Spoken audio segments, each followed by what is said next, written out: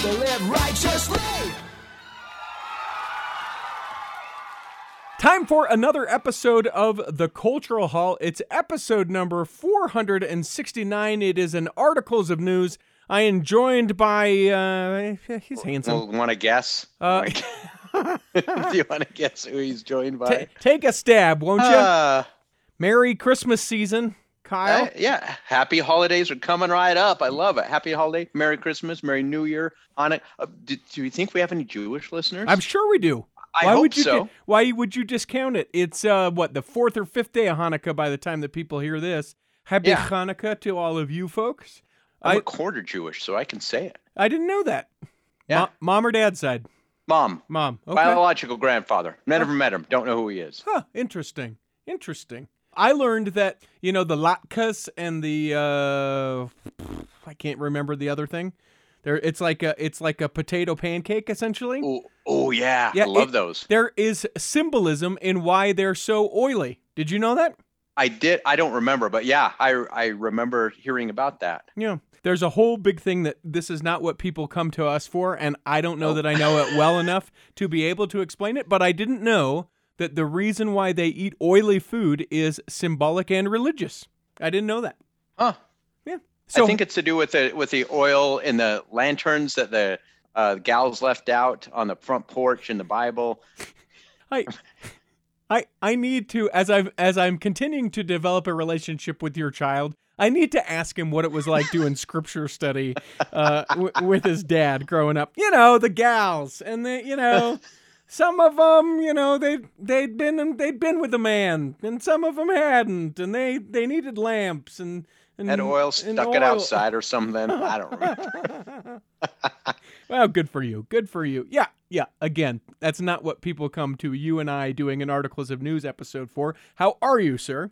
I'm great. In fact, my son just left. Was just here a moment ago. But in fact, we just had a conversation about religious discussion. He took a road trip with three of his buddies. One of his buddies' dad has one of these Sprinter vans. Oh, cool. Like a camping thing. Mm-hmm. And they just head to California. They said, we got a few days between classes and finals. We're going to head to California and go surfing. And I'm like, that's cool. Go for it. That's an opportunity. Did you say, can dad come too? Because that seems to me I like actually did. So one of the cool things there, he said, was one afternoon they saw like this tent set up on the beach down in Huntington Beach. And that night they said, let's go over that. I wonder if there's like a party going on or something, or they just like to observe things. Sure. And I love that they do that. And they went over, and it was like a religious thing. It wasn't Catholic or Mormon or something. He didn't even know it was a Christian religious event. People there talking, some discussion and singing and stuff. And they went and watched. And afterwards, they're like, hey, what are you guys doing? Come on over. And they just he said, we talked for 2 hours just about like religion and life and God and just a civil conversation, just discussing stuff. Yeah. You realize how lucky you are to have the kid that you have, right? Oh yeah. Like totally. Like normally I will give you a hard time, and don't worry, some point this episode I'll call you terrible and all the things, right? Yeah. But your kid is such an impressive kid, and like mature for how old he is, and like respectful and just like nice kid. I hope you genuinely realize that, because there are kids that are big jerks, and your kid is not one of them. I do, and I'm going to cry, but yeah, he really is, and that's why I let him like go. Hey, I'm 18 and I want to drive to California with my buddies, and I'm like, yeah, go for it, experience that, because I can trust him, and hopefully they don't get in a car crash, but yeah, it's stuff like that I can trust him with, and I can talk to him about stuff and not worry about he's going to make a fool of him. I'm way worse of a human than he is. Oh yeah, no, 100%. And I'm, 3 times his age. Yeah, you're 3 times worse at least. Yeah. You all ready for the holidays? You ready for Christmas? I am just about done. Christmas shopping done for 10 kiddos. And then my own too. So got all that wrapped up, and now I'm broke. Are you? Luckily, I work at a place where most of what I buy I can get through my company and free or highly discounted. Nice. Now, do you find yourself in the same stress with your significant other not knowing what to get? I'm really good at the practical spouse gift. Like, hey, she really needs whatever the thing is that she really needs, and sitcoms would tell me it's a vacuum or a, something like that, right? Like I get that thing and I'm really astute, right? And I get the nice thing and I'm like, yes, that is taken care of. How are you on the sentimentality gifts? Are you any good at that? Terrible. Yeah, me too. No, me too. because we're men and we're stupid. Yeah.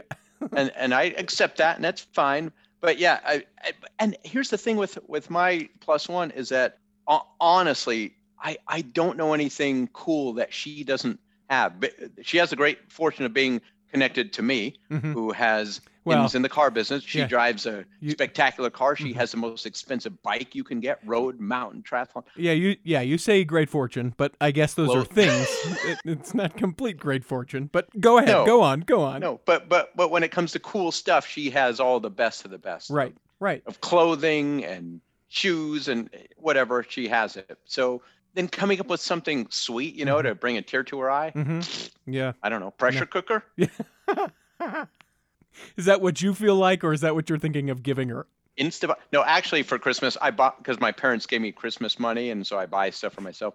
One of the things I got myself, Instapot, and I'm stoked about it. Yeah, but you only eat rice, beets, and peas. Are you just going to put them all in the same Instapot? Yes, with a little bit of soy sauce, and then turn it on, and next thing I know, I'm going to open it up, and it'll be done. Meal prep done. You've got it, Brother Kyle. You have basically... When you describe your life, I think that's a guy who's winning. Yeah.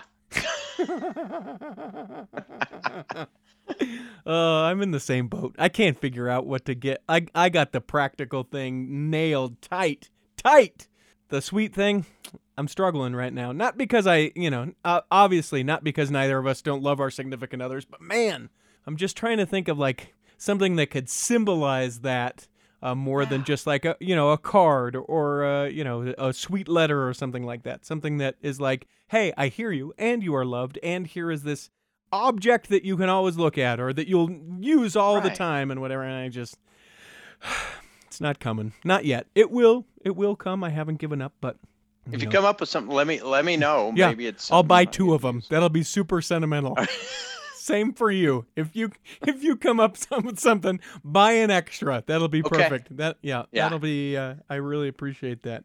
You talk about your kid going off to learn to surf in California. So both my neighbors, and by that I mean the homes that are next door to mine, are VRBO or like long-term vacation rental kind of things. So people come into town quite frequently. And they're folks that are here for conventions, or they're here for back when we used to have conventions, or like right now they're coming into town to snow ski. And it's interesting because several times during the pandemic, it have been groups of people in their 20s, like 10 to 12 people, because these are 5-6 bedrooms homes next to me on either side, that they come to town. They're from all over the country. All the folks went to college together, like they were chums from college, and then they went out and, started working in their different places. But because they have the remote ability of working from wherever, they come here, they'll ski during the day, or in the summertime, they would like just hang out in the backyard playing beer pong or whatever the thing is, and then they would work all night. You just see their computers kind of humming around, or they'd come in and come out, or have a barbecue or whatever. And it's just people who have said, hey, you know what? I'm going to work somewhere else. Utah is a lot more open than somewhere else might be. I'm going to go to Utah, and I'm going to do my work there. It's been fascinating to see that faction of people coming here. And I have people that I work with that are going home for the holidays, but they're taking an extended trip home for like 3 weeks because they will work from there. A friend of mine going to Florida, where he's from, and they can stay, and work from home there with family, and they'll stay in the home. But I find it interesting that people travel in. I can see control groups of either in family, immediate family, or like my son and his friends, they check before. We may or may not have a way to check Corona anytime we want. But or people that, they do something to ensure that, okay, the 4 of us are going to travel or get together. What can we ensure we're going to be enclosed to be safe on this? And I know we got a few people right now that are probably angry going, it's, don't worry about it. Right.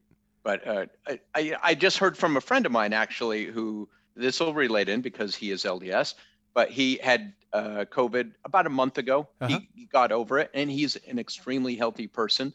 but now his lung capacity, healthy in that we race bikes together, he's at 60%, and it ain't getting any better. Really? And he's worried about it. Hey. Really worried. And the capacity isn't increasing? No, it's been staying at about 60%. Oh my gosh. Which is scary. Yeah. Because he feels fine. Yeah. But like when he goes to do aerobic activity like riding a bike, he immediately feels like, oh yeah, my lungs are not good. Yeah.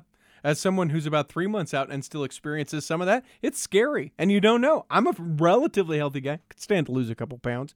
But for the most part, pretty healthy. But sure enough, yeah. When I'll go to run on my treadmill, or even I'm just out walking my dog, Robert, I'm breathing a little harder than I used to.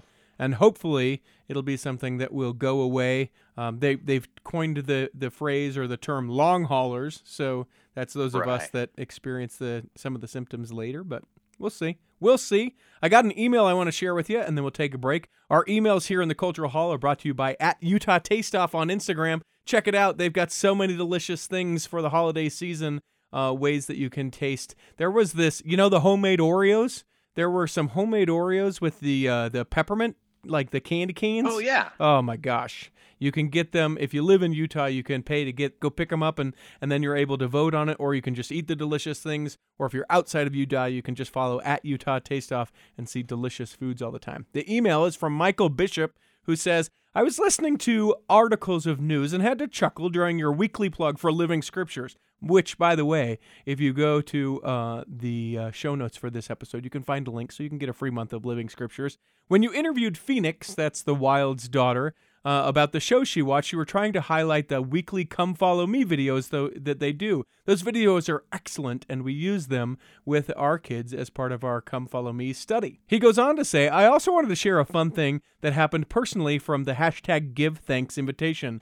I started sharing posts on day one, and one of my friends from the community band that I'm in made a post that said, I have a lot of Mormon friends. How it happened? I don't care. I know this, when I needed help, my Mormon friend and his friends were there for me, and for that I am thankful. #GiveThanks. He tagged me and some other friends in the post. He posts everything publicly, so friends of mine saw the post and started liking his post, and a couple commented. I'm pretty sure he was confused how so many random people saw his post, but I'm thankful for the change that it brought to my newsfeed.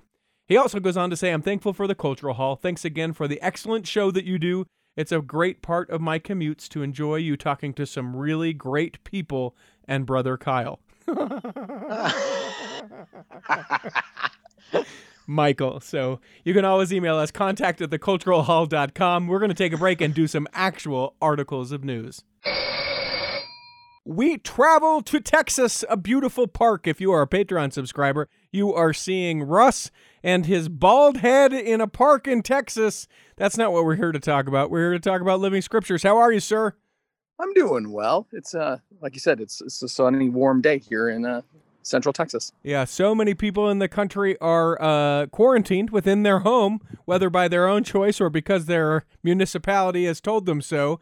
They're watching a lot of Living Scriptures. What are you guys watching? It's all Christmas all the time now at the old Wild House. They've got a bunch of Christmas stuff. Of course, the classic Living Scriptures, cartoon Christmas videos. The Christ is risen, or not? He is risen. That's Easter. Yeah, a King is born. That idea of, you see everybody that is of our age that has kids has probably seen the Living Scriptures Christmas nativity video. It's there. It's classic. And my kids have enjoyed it twice in the last week. And other stuff too. I know that when we spoke to your daughter the last time you guys were on our articles of news, she was talking about Dog Christmas, the 12 Dogs of Christmas. Other interesting finds that you guys have managed to come up with?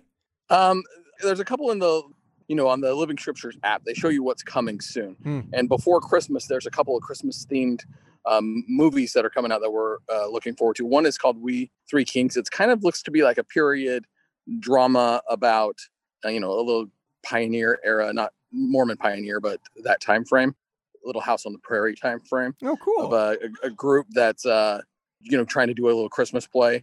And the dad and the family apparently writes the song We Three Kings. And that's how he kind of brings this song in with, objections from his church and, helps his kids do this little Christmas play. And everybody loves the song. And they're like, oh, I thought that was a classic carol. And he's like, well, no, it's timeless kind of thing. That's what the trailer shows. I'm kind of excited to watch it. Okay. Anything else that you're really looking forward to kind of coming up?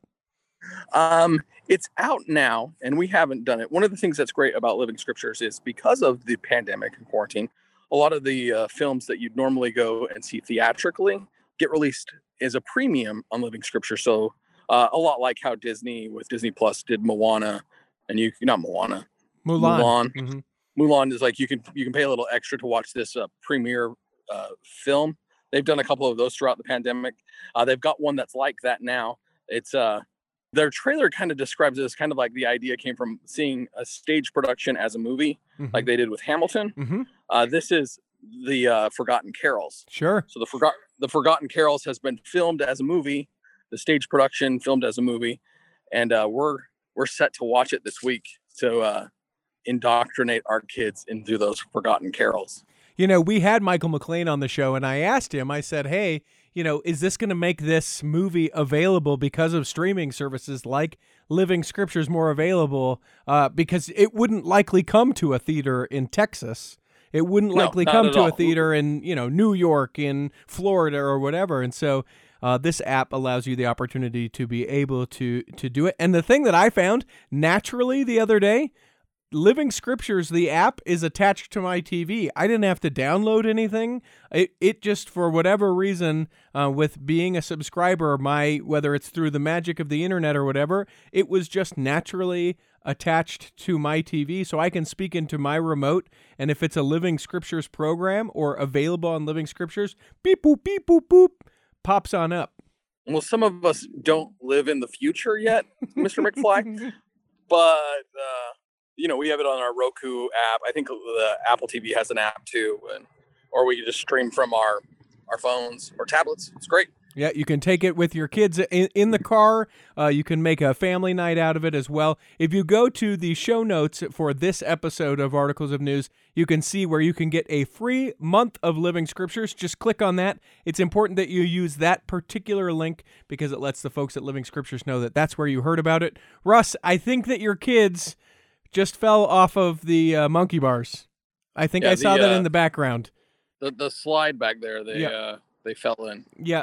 So I'm going to let you get to it. It's time for the second block of the Cultural Hall. I encourage you very, very strongly on a couple of things. One, to become a Patreon Saint of the Cultural Hall. That $3 level that we have offered now for the last couple of years will be going away at the end of the year, so if you want to get in. Now, if people have gotten in and you're listening to this going, oh, he's going to jack up the price on me. No, that's not true. You'll still be able to be just a $3 Patreon Saint, but we are going to close that window for people. Had a few people who have joined in being Patreon Saints by simply going to patreon.com/The Cultural Hall.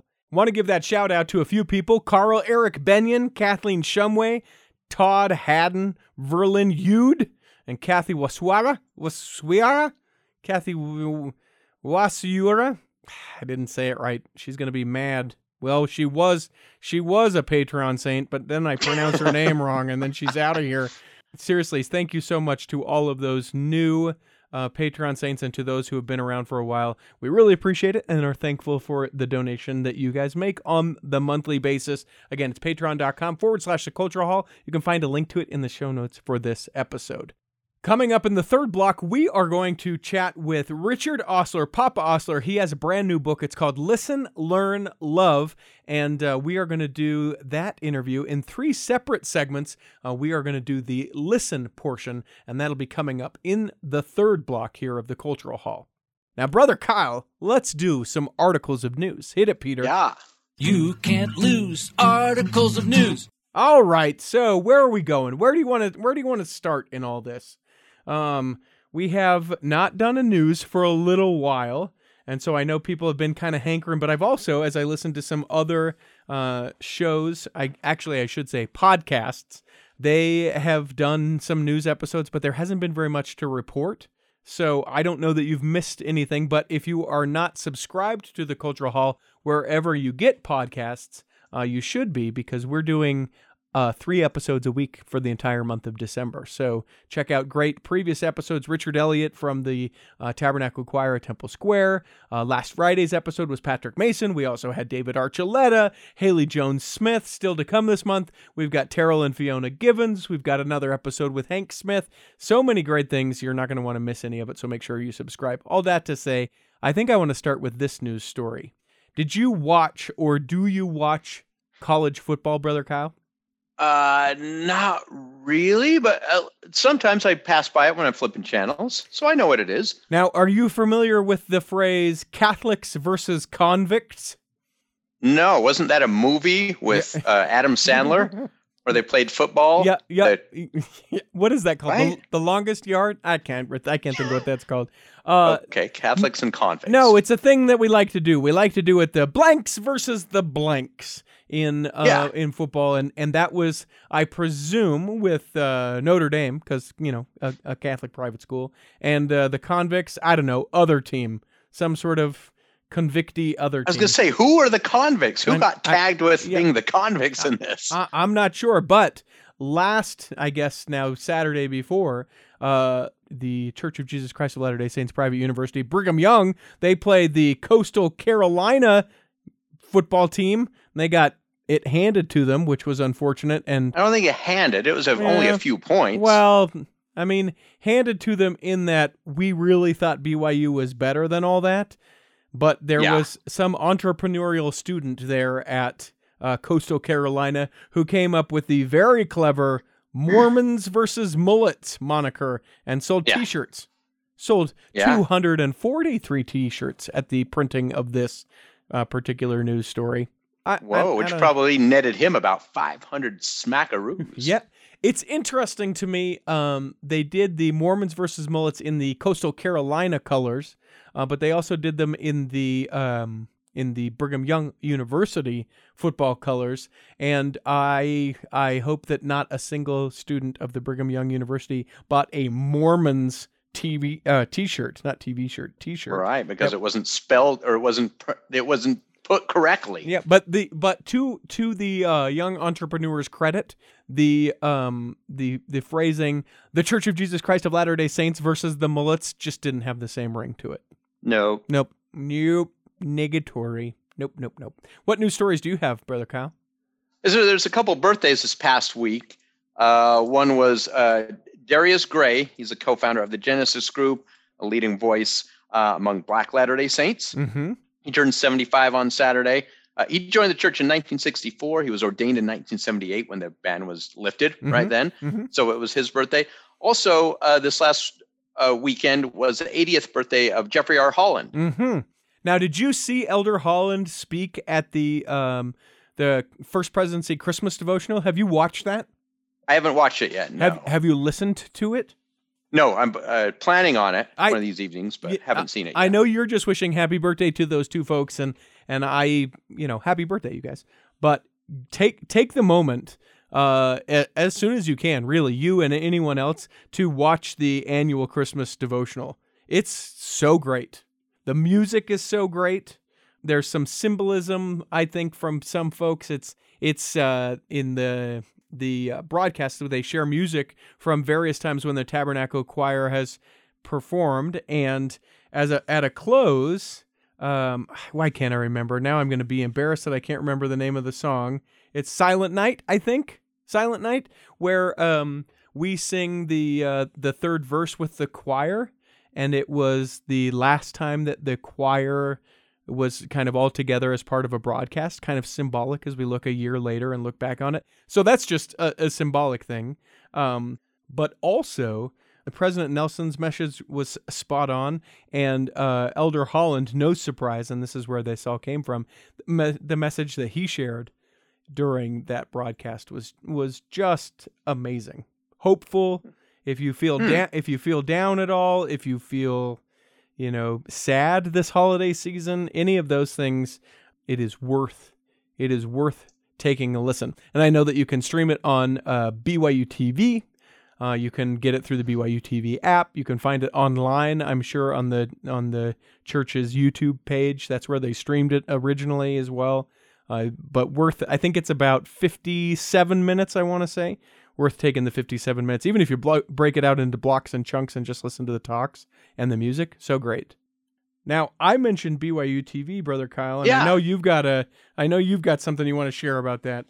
Yeah, and I did not know about this, what the background of this. I'd started seeing a lot of commercials lately for a television show, a Christmas special with Lauren Daigle, who I had no idea who she was.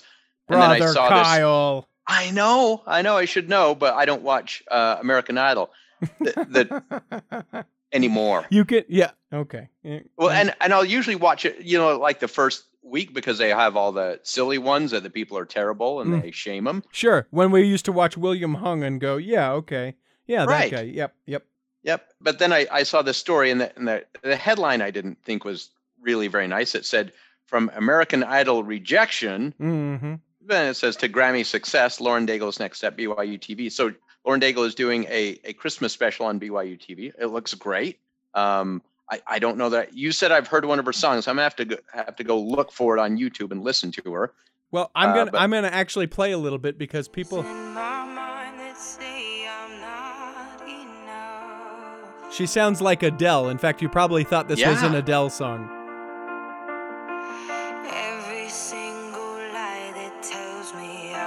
I have heard that song, and I did think it was Adele. No joke.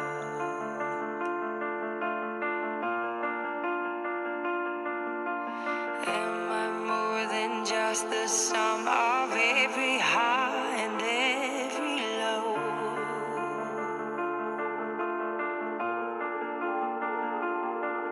Remind me once again just who I am, because I need to know.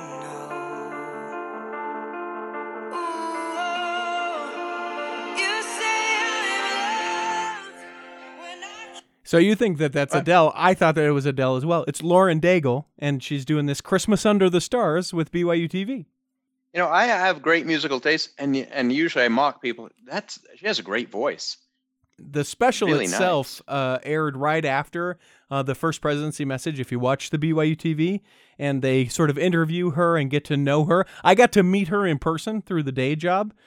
You will not find a nicer person. Wow, she look and sounds great. The only thing I would say is that she uses her hands a lot. Yeah. I can't remember what they call that, but when you use your hands to sort of pronounce what you're doing, what you're singing, there's a term for it. It's a New York accent, but with your hands. A Jersey accent with your hands. Hey, the hand underneath the chin. Hey, it's your. Well, I'll have to watch her special as well then. Take 2 hours out of your life, Brother Kyle. What do you think? You're too busy? You're too good? Maybe. Good for you. I'll give you something else to stream. You can watch this. They did a virtual tour of Temple Square. Obviously, the Temple Square is sort of open. Businesses in downtown Salt Lake would say, "Please come visit, won't you? Please." It's not the same. You can't go on the grounds of Temple Square because of all the changes that are going on with the renovation of the space. Similarly, I don't know that they would or how they would have controlled it. It is the thousands upon tens of thousands of people on a normal year, but you can hop online and you can actually see what the lights look like this year. And I think it's pretty profound. There are lots of folks who never are able to make the pilgrimage to Salt Lake during the holiday season or ever, whether because they can't afford it or the time or whatever, but because of the changes with the pandemic that we're taking everything online, it is opening up the opportunity for people across the world to see something that they hadn't seen before. Oh, yeah. Interesting. I hadn't thought about that. Yeah. But I still miss in person, freezing my toes, freezing my fingers, crowded in there with all the people, the crying babies. And I'm being a little bit sarcastic, but I'm serious. I kind of miss that. Did you and the family ever go when they first turned the lights on? I did one time. Yeah. And when they turned them on. Yeah. And you just hear everyone, almost like when a collective group watches the fireworks, everyone. Right. Ooh. It's been going on Temple Square. I didn't know this since December 9th, 1965. That Wow, was I didn't know that was that. the first time it ever did. And they used to do a lot more lights on the trees until the arborists were like, guys, you're killing the trees. We're going to need to scale this back a little bit. And they said, Right. okay, well, we'll change it up a little bit. There's a great article that I've linked in the show notes about the lighting of the Christmas trees, or of the trees at Temple Square. You can check that out with the show notes and with all the stories that we're sharing at theculturalhall.com. Speaking of lights and speaking of temples, this is interesting. Washington, D.C. temple closed down because it's being renovated, but there is a special drive-through edition of the annual Festival of the Lights. So if you find yourself on the... I thought you were going to say for the temple, to go view the temple, after they've done it, you drive through, Yep. so it's safe. It was a strange last-minute adjustment. They had to make the hallways large enough. I mean, they replaced the carpet anyway. They Right. should consider it. No. It's plastic. You drive over the plastic. Yeah, it's an opportunity for you to be able to do it, to go and to see the beautiful temple. It's a landmark, even for people who don't know anything about the temple, or that it is even a temple of the Church of Jesus Christ of Latter-day Saints. People know the temple, and it becomes a drawing spot, especially during the holidays. So you can still drive through and be able to see that. Encourage people to do that. Where a place I don't encourage you to travel this holiday season is, I don't encourage you to go to a fire in North Salem. This is in Oregon, where there was a temple. Or Wasn't I'm sorry, planning on it. No, but I'm sorry, good not to a know. temple. It was a church, and it started on fire. The fire is under investigation. There were no injuries that were reported, but Salem, Oregon has had its fair share of fires. So I would, here in the Cultural Hall, like to call out and say, how about no more fires in Oregon? Can we all agree? Is that something you can get on board with? Deal. Okay, all right. Other interesting news stories. This is a couple weeks old, but I know we didn't share it. Anti-maskers, they protested outside BYU President's House. President Kevin Worthen. For those that don't know, here in the state of Utah, we have decided to make anti-mask protests a little more personal. Spencer Cox, a previous guest of the Cultural Hall, he found people protesting outside of his home when there was a mask mandate. The current governor of the state of Utah, he had people protesting at his home. The state epidemiologist and health person had someone at her home, and now it has transcended to the president of BYU. People were out there. There was about 50 folks that were there. People feel like they're not being listened to. One person in particular said that she felt like she had been treated with radio silence. She had concerns about wearing a mask and about having to do that at campus all the time. Her name is Bella Isom. She drove all the way from St. George to attend the event. She decided that she was going to take online classes, but she's still concerned about the decisions that are being made, and so she wanted to show up there in the, I think it was a cul-de-sac, if memory serves me, that there's about 50 people there. They've got their homemade signs, and they're doing it. And to the credit of one person, and I really appreciated that, there was one guy that was there who was clearly not protesting the mask mandate, but just taking pictures, really clear pictures of everyone who was protesting. Go ahead. No, please go ahead. I was going to say, I mentioned earlier my son who went on that trip with his friends in California. Mm-hmm. When they were walking back from this religious revival they were at, so Mm-hmm. there was 4 of them. They had their masks on, walking down a street, and there was a Trump rally. And again, I'm not coming down on Trump people. Trump's great, but this rally surrounded them, and he has it on video. He showed me today, and we're chanting, don't be a blank blank, take off your masks, to he and his 4 buddies, because this large group, there's probably 200 people, 150 to 200, surrounded them. And he said, we were kind of scared for a second there, Dad. And I'm like, I don't blame you. You had nutballs around you, and, and it doesn't matter what it was for, but they were, even if it was for to put on a mask, it was scary. Right. I love the way you phrase things sometimes, because I always feel like I have to come around and go, listen, let's explain, let's break down what Brother Kyle said. So here's the deal. No one should ever circle around and intimidate anyone ever. Can we just agree to that? And that's why I said whether it was to say wear a mask or to not wear a mask. Yeah. You don't circle on somebody and you chant at them profanities. Yeah, especially like an 18-year-old kid, right? We have gotten to the point where I feel like we can just treat people a little more kindly. Just a little bit more loving and a little less in your face about stuff. A little less. Can we do that? Can we Let's make try that it. call? Can Let's we make do that it. call? What would Jesus do? Yeah. I don't think that he would get 200 of his closest friends and circle around you on either side. I don't think that's the case. Oh, he'd cure the pandemic with 200 fishes and 5 loaves of bread. Oh my gosh. I would love to have that pandemic cleared.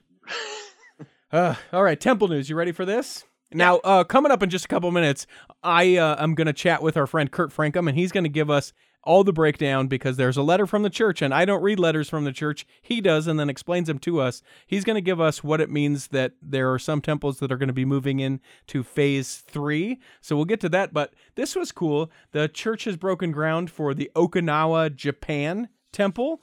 It has also broken ground for the Bengaluru, India temple. That temple, interesting fact, is in a country of 1.35 billion people. One temple. So we got our work to do, our work cut out there. But just amazing to know that the work on that temple is going forward. It was announced 32 months ago. And now the ground has been broken and going forward on it. And then also, the McAllen, Texas temple has been ground broken. They took shovels to dirt that they moved in and moved it with green carpet, and now they're going to start building the temple there as well. Now you have another apostle news. Should we go there? Gosh, which one did I not go over yet with the COVID? We just mentioned him, Dale Renlund, former cardiologist, so he's kind of has some smart stuff going on in there.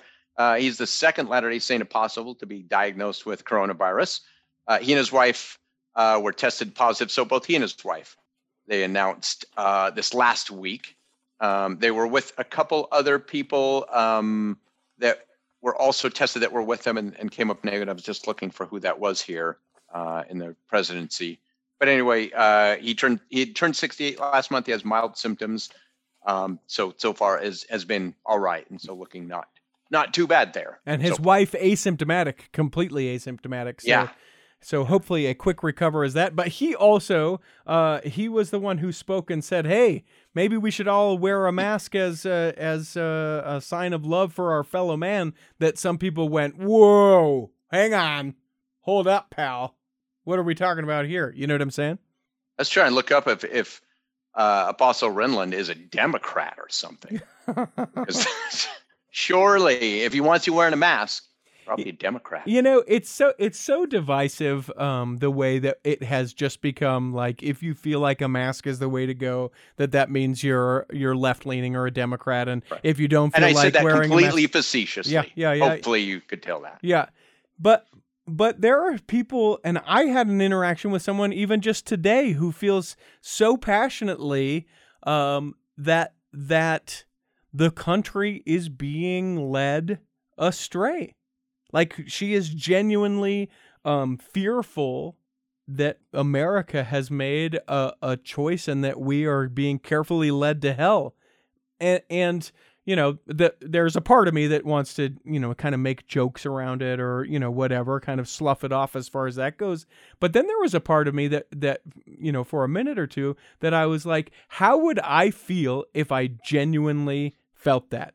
Like if without question, I felt like if you'll forgive the kind of phraseology of it, but like that the devil had taken the steering wheel and was guiding the country. Like, how would I feel that? Now, I don't feel that, and I'm not to speak one way or another, and how would I possibly even know?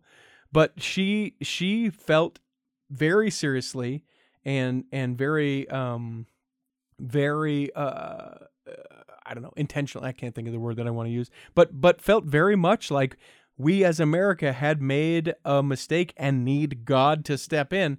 And I didn't know what to say to her, except that, yeah, you know what? I know that, you know, nothing happens not for a reason, that God is at the helm, that he knows about that. But for some people, you and I, we can joke around, and I think there's a certain level with you and I that we are just sort of disenchanted by some form of government altogether.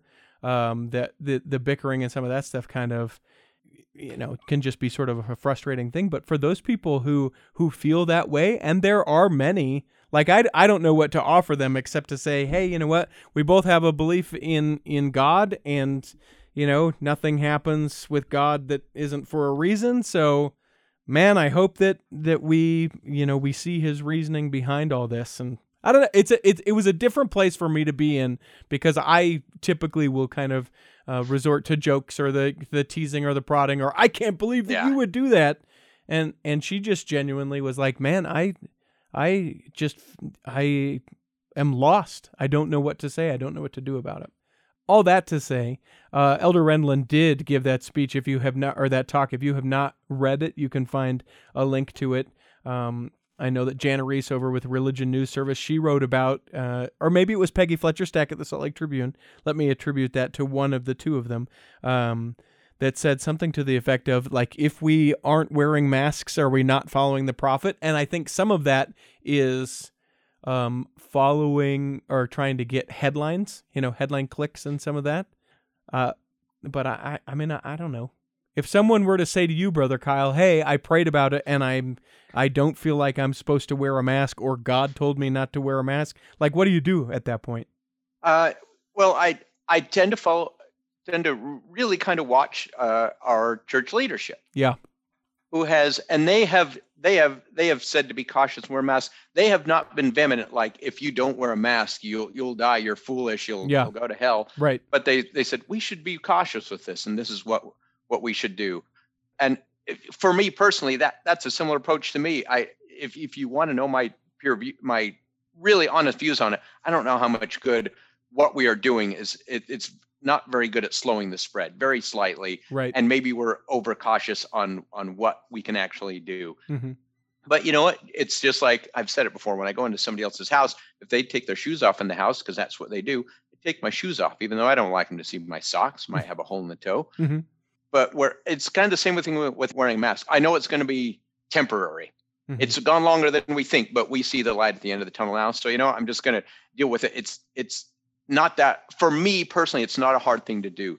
I know for some people that have a condition or something that they can't, I can sympathize with that. And I have real empathy for you. And I don't know what to say to that. Yeah. But kind of what you had mentioned earlier, it sounds like you had a very civil conversation with somebody that really believed the country was led, or being led or about to be led, either one of them by pure evil. Mm-hmm. And I just appreciate when people can discuss it and not gather in a circle around and bully somebody or shove it down somebody's throat. Yeah. Just discuss it with somebody and just be empathetic that it's just like religion. Somebody believes as strongly as you do in their belief. And so you can't force a thought, and you can't make somebody like red carpet if they don't. Yeah. Yeah. So just be kind. Yes. Right? And especially at Christmas, you idiots. Right. It's Christmas. Gosh. Morons. Yeah. And we got a little too serious there. I didn't know how to break out of it, so I appreciate that we did that. Let me just round out a couple things. Sharon Eubank, the president of the Latter-day Saint Charities, first counselor in the Relief Society, she did something pretty cool recently. You can find a link to the whole kind of feature on this. She was a virtual crop hunger walker. You can find more information at crophungerwalk.org. It's essentially just a way to provide for those that are hungry, in poverty, in displacement, and disaster relief around the world. And it's just bringing awareness. It looks to me like she was walking in one of the fine canyons adjacent to Salt Lake City, but just holding this sign and saying, hey, you know what? We need to care for our brothers and sisters. Another one, Latter-day Saint Charities is providing grants and support to U.S. refugee agencies. I know a lot of people will be super critical of the church and the billions of dollars which we have, but in 2020, they've provided grants to several different resettlement agencies in the United States, 9 to be specific, to help assist refugees who have been impacted by the COVID-19 pandemic. I'm looking and hoping to get someone with the refugee agency with the church onto the Cultural Hall to tell us about what they're doing, because we kind of just briefly mention it, but I don't think we understand the full scope of where that money is going, and I think we should, because what the church is able to do is pretty huge. Other articles to share with you real quick. What do you have? Do you have any more? That's all I've got. I will share these two. We talked about the father and son. That is the Ogden man who said to his dad, "Hey, Dad, I'm not going to serve a mission." And his dad said, "What?" And a la Homer Simpson put his hands around his neck and said, "Oh, are you little?" Well, that court case, or that case now, is headed to trial. We will keep an eye on it. There's not much new about it, but if you're unaware, it is this guy. He's 49 years old. His son said, "Hey, you know what? I'm not going to serve a mission." He's like, "Oh, yes, you will. And in my house, then get out of my house." According to the arrest affidavit, the son reported that he was knocked to the ground and began to be struck. And then the dad struck the victim's head into the wall repeatedly, as well as squeezed the victim's neck with both hands. He had scratches, redness on his neck. The dad says, "Listen, I grabbed him wherever I could in an effort to push him out of the house. He was so upset." So there is that. And then a much better, a great way to end this portion before we speak with Kurt Frankum about the change in temples that some are opening up to phase 3. There is a great link to a YouTube video at theculturalhall.com about the Johnson family in Kirtland, Ohio. Now you're thinking, Johnson, what, like John Johnson, like the John Johnson farm of old? No. Brother Johnson is the stake president for the Kirtland stake, and there is some music that he has kind of been the inspiration, the sort of workaround with. He's also featured in the video with the Nashville Tribute Band. They've teamed up with the folks over at Don't Miss This, which is a previous episode of the Cultural Hall, Emily Freeman and David Butler, and it's great. The song is beautiful, and the best part is, I knew the Johnsons when I served on my mission. They were in my ward, and they were just barely married, and he was if I remember correctly, had not been a member of the church for very long. So 20 years ago, just a newish convert to the church, and is now the stake president there in Kirtland, Ohio. The video is gorgeous. You get to see some great looks at Kirtland. The music is gorgeous, that from the Nashville Tribute Band, and I encourage you to go check a little bit of that out at theculturalhall.com. Brother Kyle, thanks for being with me. Thanks for being there. Thanks, everybody. Now we chat with Kurt Frankum from Leading Saints. You can find him online. leadingsaints.org is the website, or you can find Leading Saints podcast wherever you find podcasts. In fact, wherever you find the Cultural Hall show, you can also find the Leading Saints podcast. You guys publish on Saturday, and then like once in a blue moon that's on a Friday, that's a Wednesday, you do something else, right? Whenever I feel like it, Richie. Yeah. All right? That's the kind of leadership I can get behind. That's right. Whenever I feel like it. You'll listen when I want you to listen. Kurt comes into the Cultural Hall whenever we get an email from the church, because I see it and go, Kurt will read it and explain it to me. So I got an email the other day that said, temples of the Church of Jesus Christ of Latter-day Saints, that is 4 of them, are going to be moving into phase 3. And I thought, I have no idea what that means. Kurt will tell me. Welcome, Kurt Frankum. Yeah. Well, thank you. I'm happy to do this and participate, and this is great. We're in phase 3. This is a 4-phase plan that they have, and our goal is, well, phase 4 for all temples. Yep. Right? That means everything's back to normal. If people have been living under a rock, when the temples closed back in, probably end of March, 1st of April, 2020. Sounds right. They said, listen, we will phase them back in as we seem safe, as we deem safe, and here's the 4 phases. And at first it was no phase, literally nobody. And then it was phase 0. Yeah. And then we were like, okay. And that was phase 1. And then it's like, okay, that's phase 2. And now we're like, all right, that's phase 3. So nearly all the faith's 168 operating temples have reopened in phase 1. So that, for those of you that may not be familiar with phase 1, let's go through these phases. So that's husband and wife sealings or marriage by appointment. Mm-hmm. So I think we've all known somebody's done that. But that's only phase 1 is only like if you and your wife are going to get married and you guys have both already been endowed. If one of you needs to take out their endowments, nope. That's right. Right. So, but most temples have moved onto phase 2, which is open both for sealings and all other living ordinances. So I think if I remember right, most in Utah are in phase 2. I may be wrong. Right. I mean, what do I know? Right. But today, or this was a few days ago, December 7th, First Presidency announced that phase 3 will happen on 4 specific temples starting December 21st. So this for those listeners in Tonga, Samoa, Brisbane. We're very big in Brisbane. Oh yeah, and let's not even talk about the numbers of Taiwan that you get. Richie. Yeah, the downloads. The downloads from our Mandarin Chinese speaking friends in Taiwan. We are off the charts. We really do have a contingency in Brisbane. I know you think that's ridiculous, but we do. I believe it. A previous guest whose name escapes me right this second brought his whole family, so that's 6 more than was there before. That's right. And they get the opportunity of phase 3 starting December 21st. So again, that's Tonga, Samoa, Australia, and Taiwan. And so what is phase 3? Well, one cool thing about this announcement, Richie, that we haven't seen with others is that they put out 3 videos with apostles talking, Elder Renland, Elder Bednar, and Elder Anderson, and they're fairly well done and make you feel good. And they sort of walk through the protocols and what to expect and how this is going to work. So obviously with the living ordinances, we just can't let anybody walk through and masked, maskless, or whatever. So they have some protocols here. Elder Anderson said, or not Elder Anderson, Elder Pete, what's his name? Elder Suarez. It's coming. Stevenson. Yeah. Elder Stevenson said, in a room full of like 47 chairs, they may only have 12 people in that room spaced out. And they do require and ask that you wear a mask. I've heard that I saw this on Twitter, which is a dangerous place to spend time. But someone said, so can you go in there with your leopard print face mask? And from what I'm hearing, I don't think they have a certain standard, though they do offer masks at the at check-in there. That's probably the wrong term, check-in, at the front table. At the recommend desk. The recommend desk, right? Mm-hmm.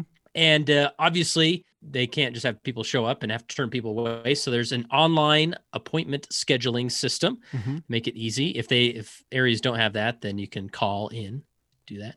Symptom screening. So you're going to get the old temperature check, nose swab probably. No, I'm just kidding. Probably just the temperature check. And face masks, unless you are participating in baptisms, you must wear a face mask throughout your temple visit.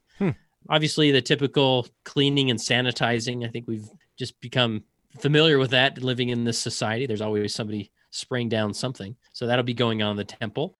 They encourage you to bring your own temple clothes. Baptistry groups cannot be larger. I know that probably sounds weird to bring your own clothes. Like if there was like a non-member listening, like, well, of course I'm going to bring my own clothes. Don't I bring my own clothes anywhere? But obviously your temple clothes, ceremony clothes, right? To bring your own, obviously. And then the baptistry, no groups larger than 16 people, and patrons are encouraged to bring their own officiators to the baptistry. So I think it's good if you went as a household together, since you're already used to being around each other. Sure.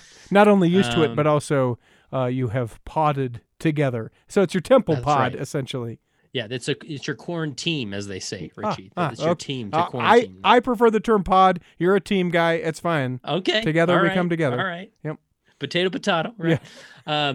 Endowment seating, I've mentioned this, the seating will be capped at 30% of room capacity. So you bountiful people with the ginormous endowment rooms, you'll have a few more people than, say, Orlando, who I think they only have 12 seats in their endowment room. But again, worth pointing out that neither of those 2 temples are at phase 3 yet. Yeah, of course not. Yeah. And it could be 2024 before we have that conversation, Richie. It feels like it, doesn't it? Ugh.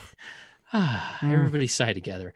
And so sealings, a small number of patrons will be allowed in sealings. Witnesses will be physically distanced from the sealing officiator.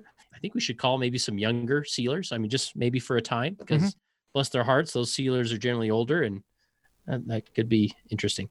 And then obviously those familiar with temple processes, there's the name card issue, right? So temples will no longer print name cards for temple patrons. They must be done by members before they come to the temple. Following the completion of an ordinance, the temple will record this information in family search. So what's interesting to me is that we haven't moved into a completely electronic version of the name cards. It seems like we should. It seems that, especially like in this time, like a QR code or some sort of technology would be the way that we could do about it. I don't know exactly how we can do that, because they don't want us to have our phones in the temple, obviously. When you go to like Disneyland, you get the bracelet. Yeah. It's like the key to your room and everything. Just give everybody bracelet. And I mean, come on. Yeah. If we were king for a day, Richie, yeah. you know. Yeah. If I was, the worst news. If I was a king for a day, that would be what I would try and pass through. If I was a king for a day, or profit for a day. Yeah. You have my vote, Richie. No, we're gonna stay away from that one. I don't want to even step near. Although R. Thomas Stedman, a perfectly fine apostolic name. Oh yes, I look forward to it. Sadly, the cafeterias will not be open. They'll remain closed, believe it or not, in phase 3. Yeah. So. Well, they should. Aren't most of them buffets? Right. Yeah. You pick up your pie, right? Your lemon meringue. You know. Gone are the days of buffets, just in general, pretty much. And anyone who thought, yeah. I was right about Moroni on the top of the temple, so let me just say this as well: the buffet will be gone. That's it. Now, places like your Chuckarama and your, that are buffet models, like that's their model of doing business. You will still be able to go and get too much food on your plate and, just make yourself sick and gorge yourself. Don't worry. That will stick around, but it will be a person serving you. Wow. Yep. You heard it here, folks. I heard it here first, folks. Yeah. I don't know. I don't think I'd lose. I think I go to a buffet maybe once every 5 years. So my life won't be shocked. But there you have it. The temples, we're phasing into phase 3 in 4 temples that are mainly, I guess not mainly, 2 of them are on islands. And I guess Australia's a big island. But there it is. Australia, the big island. It's Kurt Frankum from Leading Saints. Check it out, leadingsaints.org, or subscribe wherever you get the Cultural Hall. Find Leading Saints. LDSbookstore.com. You can still get things sent to your house on time for Christmas. Now, the closer you get to Christmas, the more of like the toss and the dice that you're going to get. But listen, get on to LDSbookstore.com and get your gifts. Get them delivered. Get them sent to you. Maybe they're not even your gifts. Maybe they're for someone else in your family. I know that probably makes more sense than you would think. But I know that some people do that thing where around the holidays, they'll buy themselves a gift. I know you. I see you. If you're one of those, you do it for yourself, you're doing it for someone else. Hop online to ldsbookstore.com and hurry. Christmas is coming, I've been told. Go to ldsbookstore.com. Hey, this is Dan, the laptop man from PC Laptops in Salt Lake City. A computer can be the best holiday gift imaginable. It can bring such joy and fluffiness. Buying any other brand of computer than a PC Laptops computer can be painful. Can you imagine calling Chumbawamba and being placed on hold for forever? Finally, when someone in Chumbawamba answers, only to be told your on-site extended warranty is the delivery guy picking up your computer and then having to wait 8 weeks for them to tell you that your software problem isn't covered by the warranty? You end up paying a huge bill, and on top of it, you get your computer back and all your data is erased. That's brain damage. Avoid the pain and feel the love this holiday season. To make it impossible to resist, we're doing 12-month special financing on any PC Laptops, desktop, or laptop computer. Have I lost my mind? Call us at 1-877-596-7283 for details, or check us out at PCLaptops.com. That's PCLaptops.com, where we love you. Imagine running a small business today. It's challenging. Imaging and internet presence is an absolute must. Even with that, you're still a small star in a bright cyber universe. Now, imagine you have someone who understands how to get your site designed for your talents and then easily searched by potential clients. Imagine Lennon Design. Whether it's strictly a website or a whole package of logo creation, advertising media, and promotional materials, Lennon Design is your partner in business. They'll test the boundaries of their imagination to create something unique for you. When you need creative, affordable design, let it be Lennon Design. Call 801-699-3022 or visit LennonDesign.com. We're going to be visiting with Papa Osler. Now, if you don't know who Papa Osler is, we're not going to get too much into who he actually is because we've done an entire episode with him. That's episode number 230 of The Cultural Hall. I encourage you to go and listen to that so you can see where he comes from and why he does what he does. Now, Papa Ostler, you have written the book Listen, Learn, Love. It's the same title as your podcast, and if I may, I think it's just the title of what guides your life. I'm looking forward to be able to talk to you about each of those things, and so I would love to be able to start by talking about listen. When you say listen, what do you mean? How are we not doing it? How are we doing it well? I hope that in the next 15 to 20 minutes, we can really understand this principle of listening. Thanks, Richie. It's always good to be on your show. Thanks for the great work you're doing. I encourage more and more people to connect with you and your ministry and the good things you're doing.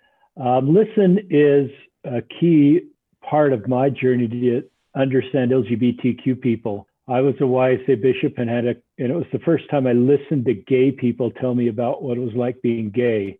I recognized that everything I'd picked up about LGBTQ people was from straight people, and they had defined that group for me. And I needed to develop better, what I call them soft skills, to listen to people, especially people that aren't in my normal circle. And I had developed what I call, Richie, the trap of unearned opinions. I had developed a lot of opinions about groups of people without ever listening to people in that group. And I found that it's just better not to develop opinions about trans people, undocumented workers, Black teenagers, women, and how they feel sometimes until you talk to people in that group. I think culturally, we value in men attributes of leadership that are maybe more easily seen, like great talks, great writing. But I think sometimes, I've never been to a training meeting, Richie, where I was taught as the priesthood leader of Father how to listen. I've never had a training on that. And it's not something that I think is valued. When I wrote the book, I scoured church talks and ensign articles for people that talked about the importance of listening. There are some, and I put those in my book. I have a whole chapter kind of dedicated about the importance of listening as a key attribute of ministering to everybody. But I just think it's a really key thing.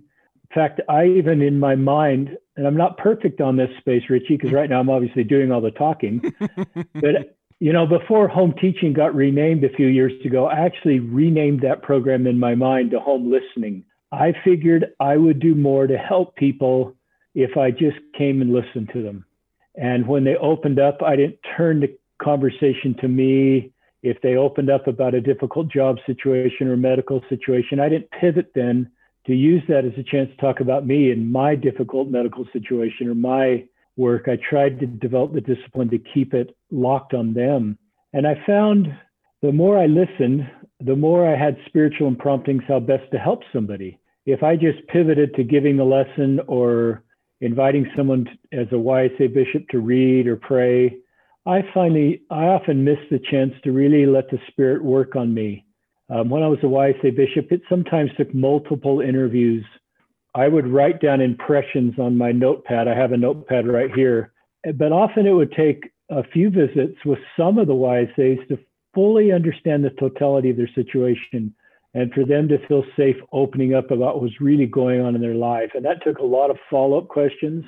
And then once I kind of understood the road they were on, that's when I'd circle back to some of those impressions I got, Richie. And that's sometimes when a priesthood blessing would be the best, because I just felt more spiritual impressions and more understanding of the full situation.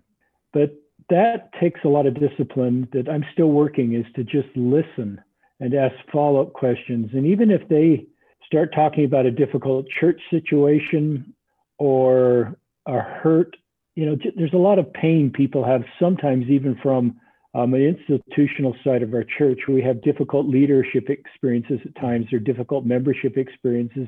And I found listening to those and validating that those were real and sort of sit with them in their pain was help them just to move on versus dismissing it or having them prove how painful the situation is. So that's just some thoughts for you, Richie. Well, I'm going to push back a little bit on some of the things. I've sent us. We like that about you.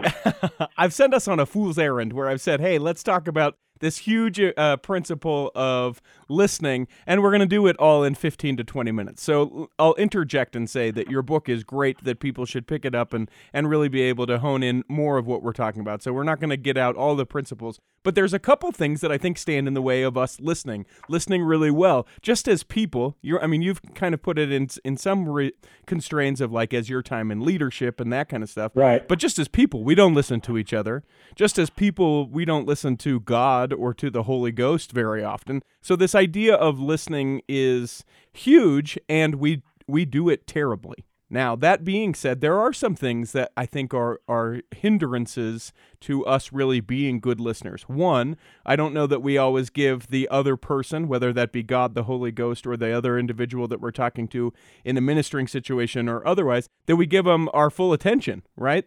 Because the phone notification goes off, because we've got to get the kid to this, we've got to, this other thing, to really just be present and in the moment with the person is, I think, a big struggle. So I would be curious, I know you have a notepad, so I'm going to ask you to how we can be present in the moment, and if you'll write that down, because I want you to talk about that. The second thing is, sometimes we hear things from the people that we're listening, right? We want to be better, and we hear someone say something about our family member, and we want to defend them, or they say something about the church, and we feel like we need to step in and say, no, you don't get it. The church isn't saying that. We need to defend that. Or even in our situation where we, commune with God, there is often times where we go, oh, no, but wait, I need to let you know this, and we just don't really take the time to listen. So how have you, what can we learn from the book about listening that will help us to counter some of those very natural roadblocks to listening? I love everything you said, and I agree with everything you said. I sometimes have two different environments I'm listening. One is where there's lots of input, and I've got kids, and I've got a family situation, and it's hard sometimes to be present in every conversation. Plus, I'm receiving inbound messages on my phone. So I hear you on that, and sometimes I have to recognize someone's opening up with something more than just a casual sort of issue, like the weather's going to be cloudy tomorrow, and I'm hearing something that's important, and I have to sort of be in a situation where then I can say to especially a child, let's talk about that. I need to spend time with you later. I can't right now. And I find I'm not very good in those situations where it's kind of chaotic communication to have meaningful conversations. I have to kind of like we're doing here. This is a structured sort of interaction that's helpful. Mm-hmm. A bishop's interviews like that, a parent visit at lunch, or in any sort of, it doesn't need to be real formal, but just where you're totally present, your phone's away, and you're not, when I'm sort of opening my heart to somebody and they get a message on their phone and open their phone up, that's just crushing, mm-hmm, mm-hmm. Because so you have to sort of develop the skills to say, I'm going to be present to somebody. And even if I'm used to looking at my phone or responding to a text, I just don't do that. So I think listening is something within all of us, Richie. I think some people say, well, I can't learn people's names.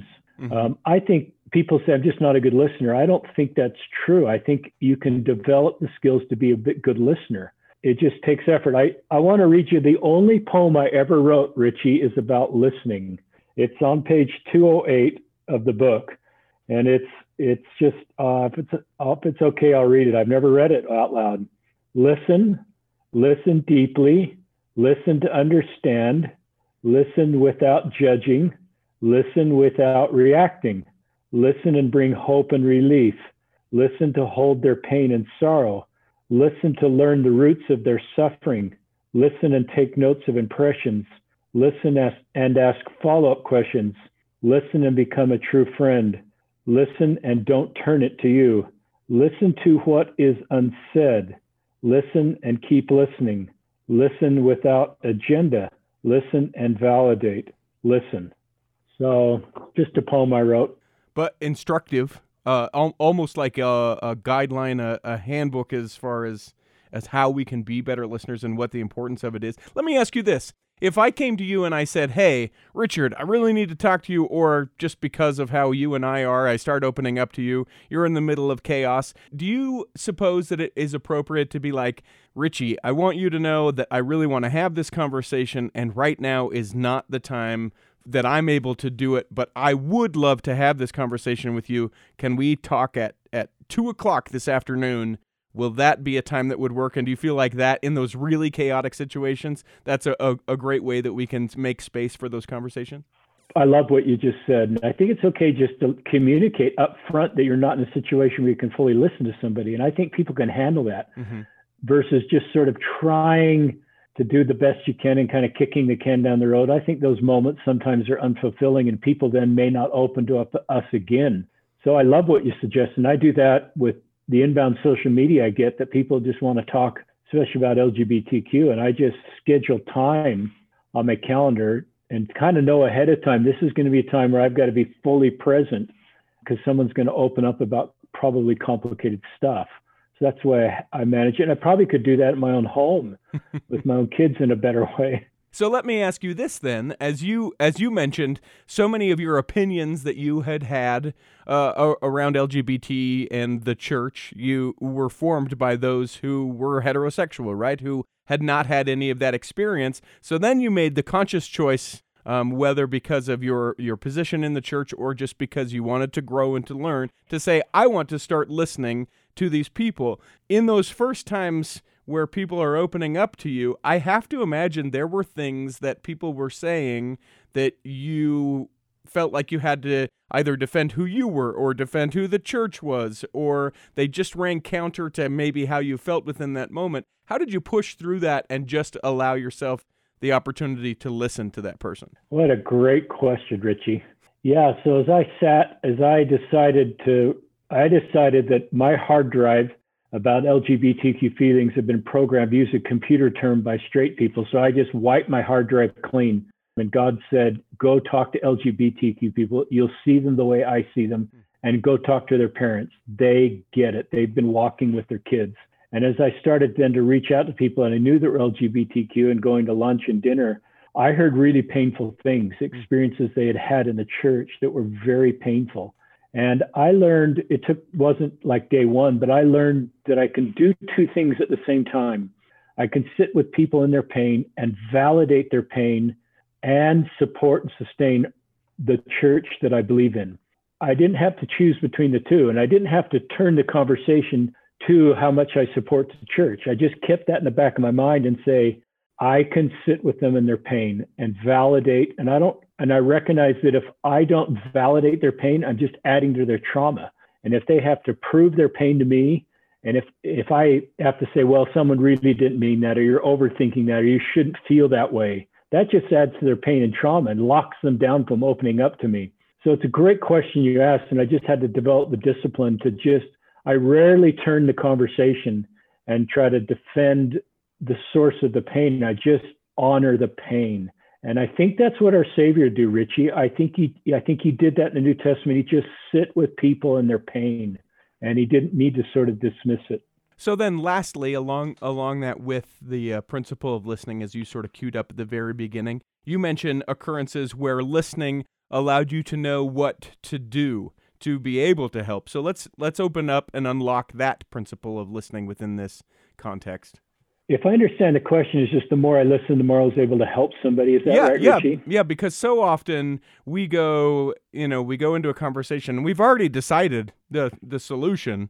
We know what they need to do. We know that they need to read their scriptures more. They need to pray. Have you been to the temple, right? And those are in the religious confines, but just within our interactions with other people, I don't feel like we go into a conversation where we're trying to be there for another person where we don't already have some sort of preconceived notion about what the conversation is going to be like, about what the other person needs to do, about what the issue is, etc. So as you mentioned, being open to listening to the promptings from the Holy Ghost as to what you should say, as to whether it's a blessing or that they come back, like how have you been able to listen to the Spirit and to God as far as that goes, and then maybe even share an experience where you were inclined to say or do one thing, but listening drove you a different way?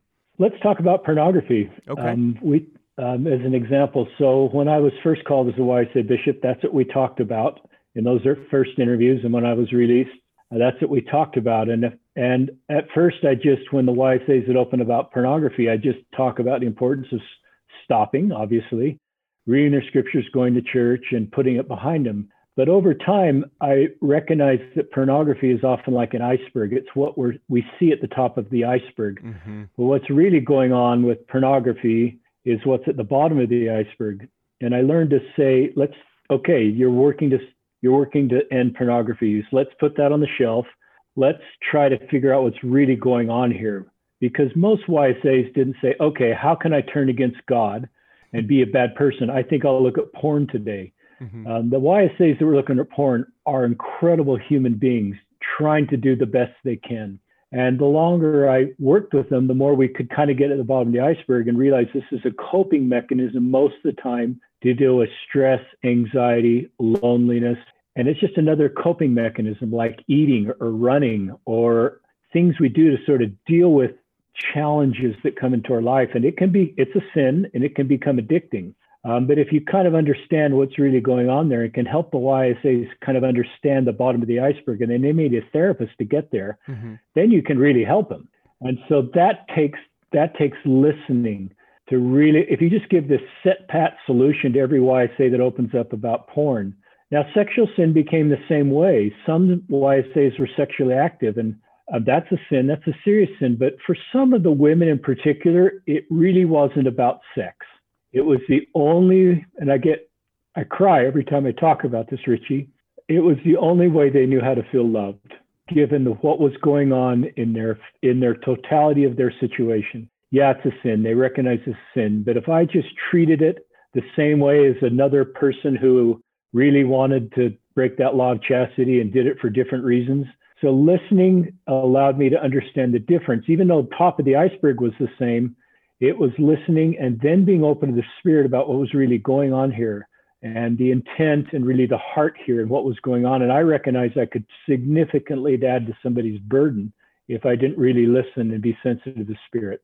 Such a valuable principle. It's the reason I think that it's first in the Listen, Learn, Love, which is the name of the book written by Richard Ostler. It's also the name of the podcast that he does. If people haven't ever listened to Listen, Learn, Love, tell people what they can expect from that. Well, we're trying, like you are, just to talk in a faithful way about all the complicated topics in the church. It started as LGBTQ, but it's a lot broader than that. Suicide, emotional illness, pornography. We've done a bunch of episodes with people working to solve porn. So it's all these subjects that members of the church want to talk about. It's hard to talk about sometimes in the walls of our church. So that's why, your guests you're doing a great job, Richie, and we're trying to do the same thing. It's called Listen, Learn, and Love. You can pick up that book. I'll leave a link in the show notes with this episode so that you can just click on that and purchase the book, and also a link to the podcast. It's Papa Ostler. That's what I like to think of you as. I had a papa. He's since passed, but he was someone that I could sit down and talk to just about anything. And I knew at the end of that conversation that he would still love me just as much as he did at the beginning of that conversation. We hope that this episode has nourished and strengthened your body, that if you're not healthy enough to listen this week, that you'll be healthy enough to listen next week, and that when the time comes, you'll be able to travel home in safety. In the meantime, we'll be saving a seat for you on the back row of the Cultural Hall. Save me a seat, it's sure to be neat on the back row. We really gotta go on the Cultural Hall show.